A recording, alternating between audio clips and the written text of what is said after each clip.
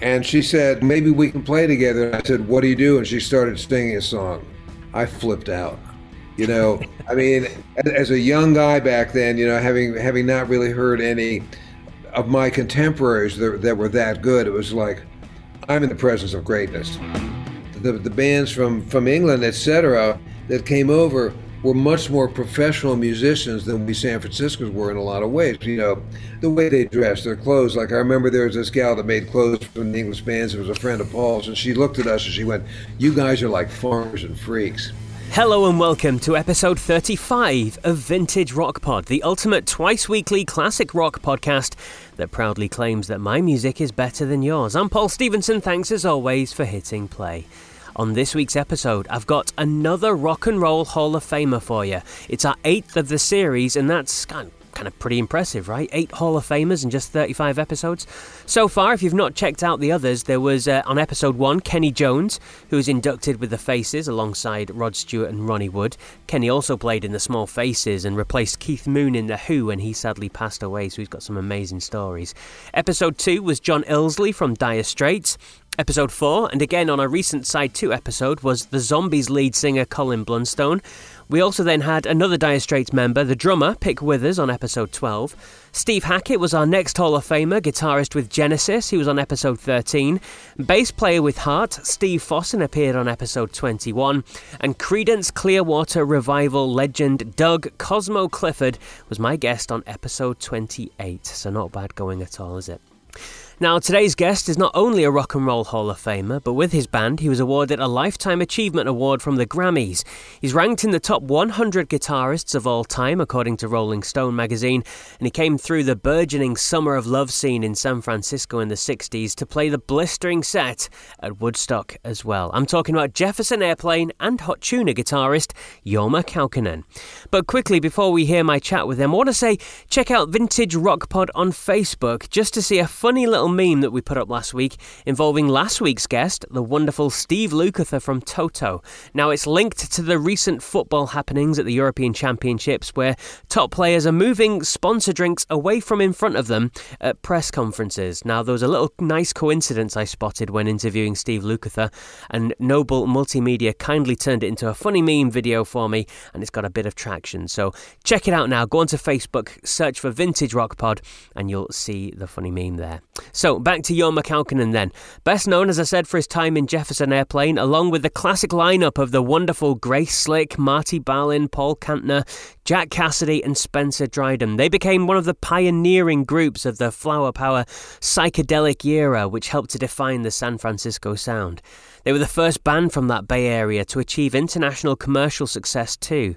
Now, when the band split apart, Jorma and Jack focused full-time on their band, Hot Tuna, which has been going for about 50 years now. Some of the others changed the band to become Jefferson Starship, which later evolved into the pop superstars Starship in the 80s. So a really rich history. We make our way through a lot of that in the conversation, plus some other big-name stars thrown in there too. So here you go, my interview with Jorma Kaukonen. I'm delighted to welcome my next guest, who Rolling Stone placed him in the top 100 guitarists of all time. You Discover Music said his solo on Somebody to Love was in the top 100 of all time too. He's a Rock and Roll Hall of Famer. He's been with his band Hot Tuna for half a century and continues to inspire and entertain today, with the New York Times naming his YouTube shows as one of the 10 best quarantine concerts online recently too. It's incredible.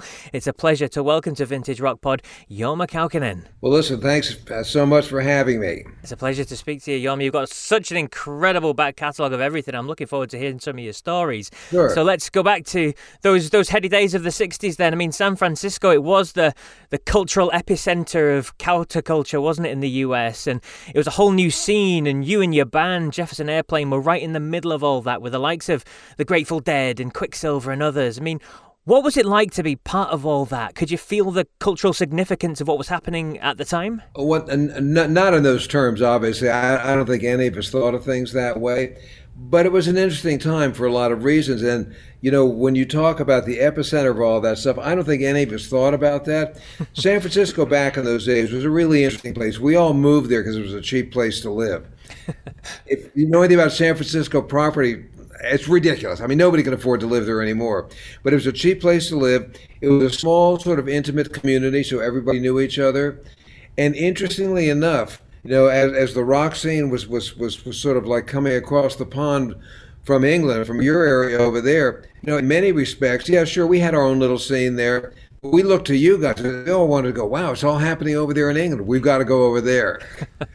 But we got very lucky. A lot of stuff was going on. San Francisco was a very inviting place to artists in general, not just musicians.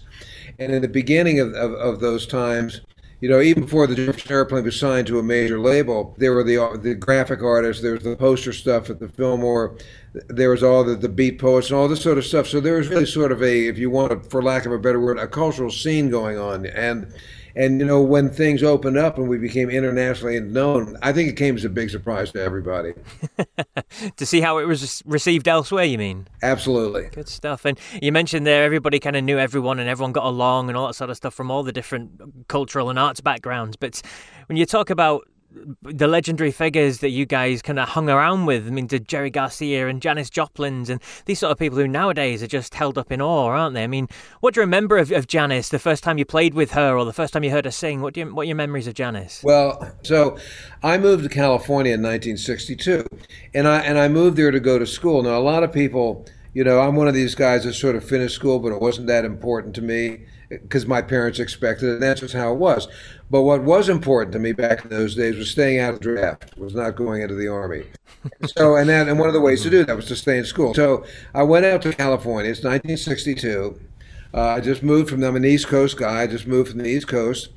And the very first week that I was in Santa Clara, which is 50 miles south of San Francisco, I'm wandering around this little campus of the school I was going to, and there's a flyer on a telephone pole, and they talk about a hootenanny, which we know today as open mics.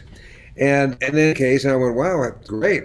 So I grabbed my guitar and I went down, and it was the first or second weekend that I was in California. And at this particular hootenanny was a guy named Richmond Talbot, who was a blues player from Berkeley, and Janis Joplin, of all people. I'd never met her before. I didn't know what the deal was. Janis, when we look at Janis, there's many different Janises. There's Pearl, there's the Flash. In those days, Janis was dressed, well, much like I am today. Jeans, a work shirt, and all that kind of stuff. And so we're sitting in this tiny little backstage in this little sort of hole-in-the-wall coffee shop. And she didn't bring an accompanist with her. And we're just talking, and then what are we going to do? And she said, without even knowing me, she said, well, maybe we can play together. And I said, what do you do? And she started singing a song. I flipped out. I mean, as a young guy back then, having not really heard any of my contemporaries that were that good, it was like, I'm in the presence of greatness. And we started to play, and I knew, if I didn't know her songs specifically, I knew the landscape of them, so I could play them. And I remember the first time that we got on stage, and at the off stage, there was one teeny little mic, and these little speakers made it so it was louder than the espresso machine. Janis didn't need a mic. And I just remember thinking that I'm in the presence of greatness, and this is a significant moment, So it didn't surprise me any when Janis became the later Janis. Now, over the next couple of years before because this is pre-rock and roll for us, next couple of years, whenever Janis needed an accompanist down the peninsula, because none of us had cars back then, so 50 miles was a big deal. It could take all day in a bus. So she would say, I've got a gig here, and so can you find your way to it, and we'll play the gig. And I went, absolutely. And occasionally, because we got to know each other, when she would do something in San Francisco, if she couldn't get one of her go-to guys in San Francisco, she'd call me up, and I'd get in the bus and go to San Francisco. Incredible stuff, absolutely. Good stuff, phenomenal. It really is. You can't make that stuff up. You can't indeed. And then we have to talk about Jefferson Airplane. I mean, sure. Where did you guys form then? When did you all meet? So Paul Kantner, I met Paul Kantner when I first moved there in '62. He had dropped out of the school that I was going to, and one of my friends, this is such funny stuff. I mean, hey, it's like 60 years ago. It's not a surprise that things have changed, but when I went to the University of Santa Clara, it was the first year. I'd already lived on my own for a couple of years, and I sort of considered myself an adult. Now I'm back in a dorm again in a school where it's the first year that's a co-ed school, and the guys in the school, the upperclassmen, are upset because there's women in the school. That's the kind of environment it was. Yeah, you can't make this up. So there was one guy there that was a year older than me, and he had a beard. It was the only guy in the campus that had a beard, and we looked at each other, and we realized we're probably going to be friends. And we became friends, and he said, "There's this guy you got to meet." And the guy was Paul Cantor. So he'd already dropped out. So I went to see Paul. Paul was like a surfer dude in Santa Cruz back then, if you can imagine such a thing. And he was playing folk music and this and that. He wasn't a blues player, but he was definitely into the folk music, and he liked groups and vocal groups. We became buddies. So as time went on, Paul moved to San Francisco. And in San Francisco, he met Marty Ballin at another open mic up there. And Marty had been playing with this gal, Signe Anderson, who was the first singer in Jefferson Airplane. And thanks to all the Brits over there, we realized we need to have a rock and roll band. We need to get out of this folk thing. We need a rock and roll band. And there's no question about it that was, that much more than American rock bands at the time, that was like driving our sort of like intellectual progress. In any case, so Paul and Marty and Signe got together and they started a band, and it had no name. And they needed a guitar player. And so Paul came back down where I lived, and he said, we're doing this band. How would you like to try out for the band? And I went, well, I don't know. I'm not really, I'd never really played electric guitar. I never actually really played in a band before. I'd been a solo player for so long, but I figured, what the heck? So I went up and auditioned for the band. And even though it wasn't my comfort zone at the time, it was just a lot of fun. So then it was Paul, Signe, Marty, me. There was a drummer named Jerry Peliquin and a bass player named Bob Harvey, who, interestingly enough, this many years later, lives up the road from me in Southeast Ohio. But that's another story. So in any case, so then one thing led to another, and then we got Jack in the band, and then we changed drummers. Skip Spence was one of the early drummers, and it was just sort of like a natural growth of things. When I talk to a lot of some of my younger friends that I meet at gigs that have bands, they just seem to be much more organized about the way they develop their art. I mean, things just happened, and we got lucky. Incredible stuff. And I remember seeing an interview with Grace once, and she said that what she loved about the band was that everyone was different. Everyone had different strengths and styles, and that's kind of what really helped when it came to the writing, the recording, and the performing too. Yeah, that was, the Jefferson Airplane is a funny animal. And this many years later, of course, if I was an alumni of a band like the Eagles, the songs would be selling, the reunions. The Airplane, we did have a couple of pop hits, but that really wasn't really our strength. And Grace is absolutely right. Everybody in the band, even Jack and myself, and Jack and I have been playing together since 1958. We've been friends forever. And we sort of unified in our music thing, but we're really different kind of guys. But everybody else, Paul, Marty, Grace, Spencer, when he was the drummer of the band, totally different. And so our strength was, when we worked together, really interesting things happened. And I do have to say that for the most part, everybody was incredibly supportive of everybody else's idiosyncrasies. Not all the time, obviously, but really for the most part, everybody was really accept and a lot of acceptance for everybody's individual autonomy. But the important thing was have the band making music together. And when it worked, that's what was going on. Absolutely. And you mentioned a couple of pop hits there. I mean, Somebody to Love, White Rabbit. I mean, they became huge hits, and Sure. They're still talked about and still played today. I mean, how did it feel at the time when they became big hits then? Well, I remember, when the first Airplane album was this album Takes Off, and that's when Signe was in the band, and Skip Spence, who was later in Moby Grape, was the drummer. That's a folk rock album. Yeah. Surrealistic Pillow is like a rock and roll album. So the first time I heard one of the songs from our first album, from Takes Off, played on the radio, was like, kids today don't get that because there's so many ways to listen to music. But for us, to have something played on the radio, and this was just like a regional thing in San Francisco, it was like, wow, unbelievable. So when those two songs became hits off Surrealistic Pillow, it was almost incomprehensible to us, really. How can this happen? If we could figure that out, we'd do it all the time. But it doesn't work like that. But yeah, once again, and I remember that around the same time the Doors' first album came out, and we were we were the same agency, so we did a lot of touring at the same time. And for two young bands at the time, to have that much of an international presence was incomprehensible. Absolutely. And speaking of presence that kind of went around the world, we have to mention Woodstock. I've spoken recently to Cosmo from Creedence and to Rick Lee from 10 Years After, who also played there. So I'd like to get your thoughts and your memories and your recollections on everything that happened in that crazy, magical weekend. Yeah, exactly. Well, you think about Woodstock, and obviously it's one of the major iconic events of my generation. If you think about Woodstock, the way it was for actually working the gig, if we had a gig like that today, it'd be, this gig sucks because it was rainy and all kinds of stuff happened. But you're right. In that time, it was magical.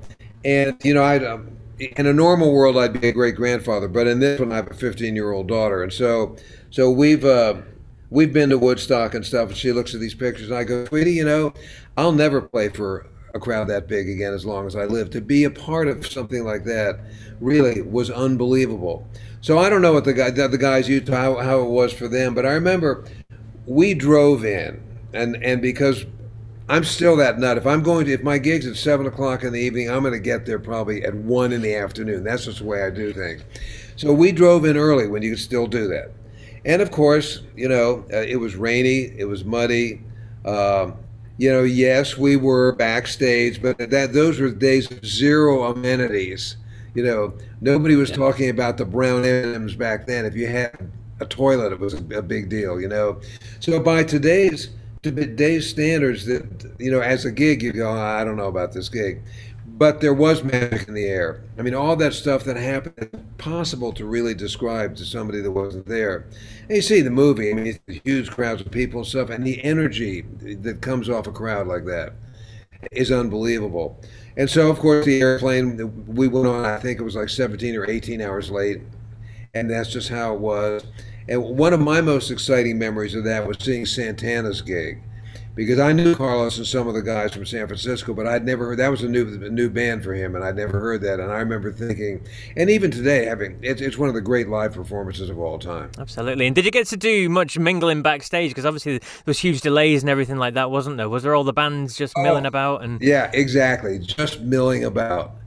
And back then it was it was just sort of very casual social scene for the most part. And one of the things that I always found amusing back then and even today, a lot of the bands from England, etc., that came over were much more professional musicians than we San Franciscans were in a lot of ways. The way they dressed, their clothes. Like I remember there was this gal that made clothes for Jeannie the tailor, that made clothes for the English bands. It was a friend of Paul's, and she looked at us and she went, "You guys are like farmers and freaks." I mean, we didn't. It's just we were just so casual about all stuff, and the English guys were so much more professional, obviously, especially for us guys that came out of the folk world. But once again, hanging out back then in the States in the '60s, there was none of that kind of swing and dick thing that sort of happens sometimes with egos and whatnot, and yes, partied a lot together. Just a few words about someone we've mentioned a couple of times, Grace Slick. I mean, she was a real pioneer, wasn't she, when it came to female rock stars and that kind of thing in the world? And I know she wrote the foreword to your autobiography, didn't she? So just what was she like what is she like as a person, and what was she like to create music with? Well, a couple of years ago, I got to thinking about it. You sort of sometimes you just take your friends for granted. And I picked up the phone and I called her and I said, I never told you this, but you need to know what an honor it was to play music with you. And she kind of spluttered around because she's not like a soft, fuzzy kind of person. But she was really, both her and Janice, but Grace, because Grace wrote so much, was a really interesting woman in a time when there were women in the music business, of course. But I can't think of another one that was stage center as much as she was. She was a really interesting person. She was a beautiful woman, but at the same time, and this is probably like it's a bad metaphor, but in a way, in the band, she was like one of the boys. I mean, you look at her; she's obviously not one. I get that, but in terms of our work ethic and stuff like that, she was definitely one of the boys, and the stuff that she brought to the table, I mean, she just listened to such interesting music all the time. I mean, if you listen to her song, Eskimo Blue Day, I think it's on Volunteers. I can't remember all this stuff. But anyway, a lot of her music that she wrote, she was real into Eric Satie. So a lot of the music that she wrote in that period is very asymmetrical compared to the rock, the basic pop rock at the time, which made it really interesting for guys like us to play music with her. I mean, she was really the shit. There's no two ways about it, you know. She didn't suffer fools handily. She had back then, and still today, has no verbal boundaries whatsoever. If you're out in public with her, you got to have thick skin because you never know what's going to happen. I love that. Absolutely love that. And then somebody else you mentioned as well, yourself and Jack Cassidy, you've been friends for life pretty much, haven't you? And you started Hot Tuna as a kind of a side project when Grace was kind of recovering from a vocal cord surgery and things like that. And then it just kind of grew arms and legs from there, didn't it? It sure did. I'm not sure that we even thought about it as a real entity, as a project at all. It just seemed like the right thing to do. Like I said, Jack and I have been playing together forever, and we always have a good time doing it. And you know, in the before Hot Tuna became Hot Tuna, you know, we always did something when the airplane wasn't working or if we had downtime. But we got that ball rolling. It went through a lot of different incarnations and different people and this and that. And it, once again, it's a real San Francisco thing. It just kind of grew into something, and all of a sudden it was there, you know. And then we needed a name, and so even though you haven't asked me the question, I'll give you the answer anyway. So people go, is it true that the original name for Hot Tuna was going to be Hot Shit, but the record company wouldn't let you do it? The answer is no, that's not true. So there's a Piedmont style player, blues player. He's one of the holy trinity of blues player. Blind Boy Fuller, Blind Arthur Blake, and Blind Gary Davis, all from the Piedmont, are kind of, for guys like me, they're kind of like the guys, you know. Well, anyway, Blind Boy Fuller has a song called Keep On Truckin' Mama, and one of the lyrics in that song is, what's that smell like fish, oh baby? Tell you if I really want to know. That ain't pudding, that ain't pie, that's the stuff I got you by. So anyway, so we've been doing that song for years. I remember we were driving in a car in New York, and for some reason the song came up, and maybe I was, who knows, singing a verse, and I go, what's that smell like fish, oh baby? And I remember Paul Canton, and he goes, Hot Tuna. And I went, that's a great name for a band. In our defense, it was the late 60s, early 70s. And it absolutely stuck. It's just brilliant. What was your thoughts then on the way that Jefferson Airplane became Starship and in the end, and all its different incarnations? Well, you know, life goes on. And when Jack and I left the band, there were a lot of members of Jefferson Airplane over the years, pre-Starship. In my opinion, the seminal version is me, Jack, Paul, Marty, Grace, and Spencer Dryden. We had other drummers and stuff like that, but that to me, that's the golden era. Anyway, so when because we all owned the name of the band. When Jack and I left the band, they couldn't use that name anymore. But you know, Paul had done that Blows Against the Empire album, and he had been thinking about the Jefferson Starship concept anyway. So it seemed logical to the members of the band that continued on to take that name, and Jack and I, fine, absolutely. And, you know, people talk about all this stuff, you know, we built a city on rock and roll. That's the worst, whatever, you know.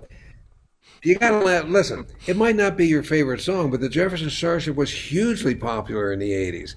You know, Jack and I always joke, we always quit the band before it makes the big money.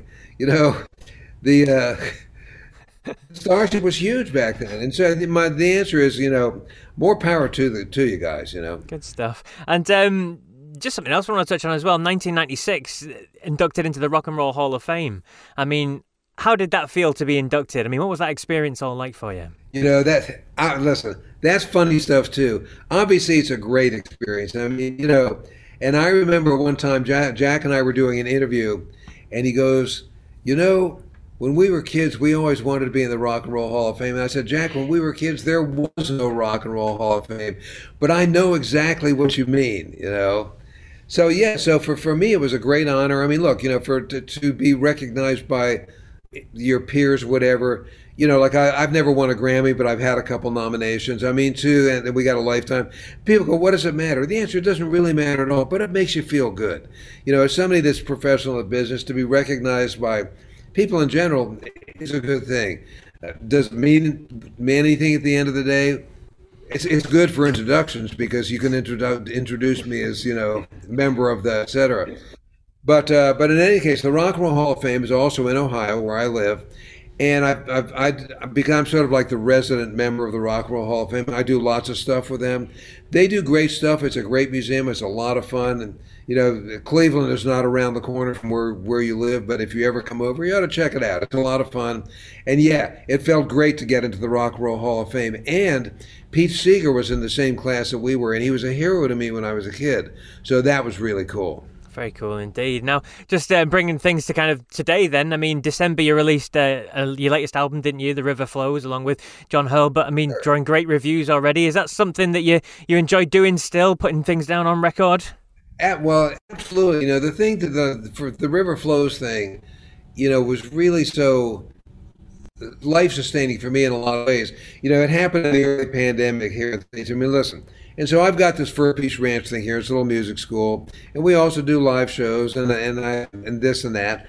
And Johnny and I, we've been friends for over 40 years, and we always played together a little bit. But I've got a little restaurant here, too. So we started playing for the lunch crowd. And I remember telling the people when we were doing lunches, and I go, listen, we're background music. You don't have to applaud, but you can't tell us to shut up. We're going to play. That's the deal.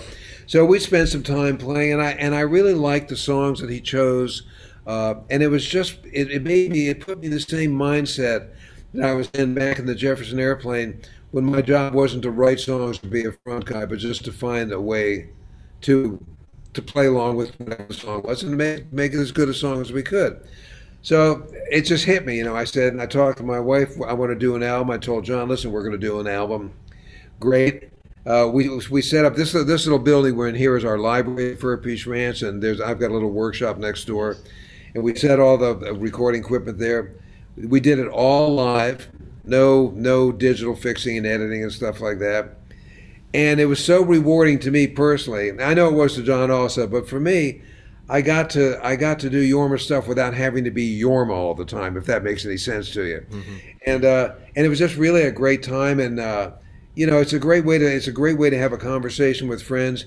We just actually, things are opening up here in Ohio again. Johnny and I just had a gig 2 days ago up in Lancaster. It's a town that's north of me, and there were actually live people in the audience. That was pretty exciting, and we just had a great time. So the River Flow was really important to me, and in July, Volume 2 is coming out also. The other thing is for aging musicians like me to think about getting a deal with a record company is unthinkable. I mean, it's just not going to happen. People put stuff out themselves. So when Johnny and I were going to do this project, I figured but we buy product for our little company store here. And so Johnny, who is our manager at the ranch, knew this guy Ed Frank from the Culture Factory, which is a French label that does beautiful reissues of classic rock stuff.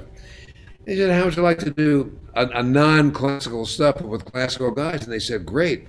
So they did our album for us. I mean, Hot Tuna couldn't have done that. Well, we could now because we're hooked up with Culture Factory, but generally speaking, it just wouldn't happen. So to be able to do this project the way I wanted to do it here at my place, and to have a bunch of great guys like the guys at Culture Factory put out a quality package, because we have the vinyl and the CD and all that nonsense, which was beyond exciting for a guy my age. It was really, and I'm telling Johnny, who's played music all his life, but he's never been really in the music business, I go, you have no idea how special this was that we were able to do this thing. Fantastic stuff. Tell us a little bit more about the Fur-Peace Ranch then, because there's an awful lot going on there, isn't there? Yeah, well, we've been pretty much shut down because of the pandemic, obviously, because that's how it was. But I've been doing lots of online stuff. Thank goodness for Zoom, doing a lot of online teaching. But as things are opening up, we're going to finish up this year. We have live classes. We also have, we built an outdoor stage during the pandemic, and I have my indoor theater also. We're doing those quarantine concert things every week. So we're doing lots of live shows. As we open up again, the students will be back. I've got 126 acres of land here. It's wooded. Most of it is wooded, but it's Southeast Ohio is a beautiful part of the country. It's very rural. It's very quiet. It's just a neat place to be. And when you come on our property, it's difficult to actually talk about this without sounding sappy. But there's just something magical about the musical community. When people come here, because I'm in the middle of nowhere, I'm in a county with less than 20,000 people in it. So people come here just to enjoy what we have to offer, which is a musical community. Well, it's been an absolute pleasure chatting with you, Jorma, and I wish you the best of luck for everything going forward. Well, listen, man, it's been great talking to you. I hope we get to meet in person sometime, and stay well. Another incredibly warm and friendly star with some great stories to tell. Still pulling out the stops as well with recent albums and well-received lockdown live stream gigs too. Now, if this is the first time you've listened to Vintage Rock Pod, then please do go and check out some of the other big interviews from throughout the series. As mentioned earlier, they're all big names with some great rock and roll stories to tell as well. It's a good mix from mods to punks, prog rockers to hair metalers, hard rockers to radio rockers. Please go back and check them all out. Now, we're at that point of the show where I give you my song recommendations now. It's my favourite 5 songs from the band of the guest on the show. So I'm excited to bring you my favourite 5 songs from the band Jefferson Airplane, according to Vintage Rock Pod. At 5 is one of the most iconic songs from the San Francisco acid rock scene, used millions of times in movies and based on the Alice in Wonderland books. Its hypnotic groove lives long in the memory. And number 5 for me is White Rabbit. Number 4, maybe a little controversial. It comes from their reunion album back in 1989 when the majority of the classic lineup reformed from an album and a tour. It's the opening track on that album, and number 4 is Planes. My number 3 is actually a cover, but it's a brilliant version they did. They recorded it on one of their first recording sessions, but it didn't make an album until it was re-recorded many years later. Number 3 is High Flying Bird. And number 2 is a rousing, upbeat number. Yes, Let's Start a Revolution. It's a brilliant song and it comes from their 1969 album of the same name. And number 2 is Volunteers. And at number 1 was the band's first commercial hit, coming from the Surrealistic Pillow album, and helped shoot the band and the San Francisco scene to fame. It was written by Grace Slick's original band, The Great Society, but Jefferson Airplane's version was more raw and visceral and brilliant. The number 1 Jefferson Airplane song, according to Vintage Rock Pod, is the classic, Somebody to Love. So there you go, my favourite 5 songs from Jefferson Airplane. Somebody to Love is an absolute classic, really is. Younger listeners may recognise it from the dance version that came out about 20 years ago from the group Boogie Pimps, but nothing beats the Airplane version. Give the Woodstock performance a watch on YouTube when you get the chance to soak in the morning maniac music, as Grace Slick describes it. It's a brilliant version they do for you on there as well. Anyway, as ever, I'd love to hear your thoughts on that list. Where do you agree or disagree? Drop me an email, vintagerockpod@gmail.com. Message me on the socials. Just search for Vintage Rock Pod on Facebook, Twitter, Instagram and YouTube. Give us a like or a follow on there and interact as well. Love to hear from you, and that would be fantastic. Also, sign up to become a Vintage Rock Pod VIP. Go to the website vintagerockpod.com and fill in the form on the front page there, and you'll get a lovely weekly newsletter. And absolutely free. You'll never get more than one a week, and you'll never have your details sold on to anybody else. It is literally just for the purposes of finding out about stuff going on in the world of Vintage Rock Pod. Well, that's it for this week's main show then. Until the next episode, remember, if you come across anyone who isn't a fan of rock, just tell them my music is better than yours. Take care.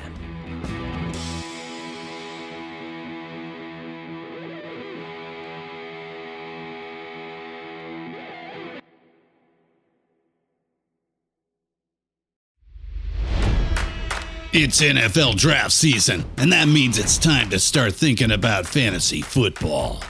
FantasyPoints.com features industry-leading experts and prognosticators using proprietary hand-charted data to help you score more fantasy points. FantasyPoints.com is the place to go for whatever kind of fantasy football you play. Whether you play fantasy football, daily fantasy sports, or do a little bit of everything, Fantasy Points has the meticulously researched content to guide you to victory.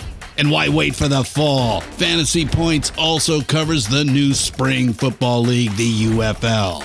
Join the guru, John Hansen, Scott Barrett, Joe Dolan, and other massive names in the fantasy football universe with an exclusive offer. Use code Pantheon for 15% off any Fantasy Points package, including the all-in package with access to every article, tool, and data nugget that Fantasy Points has to offer.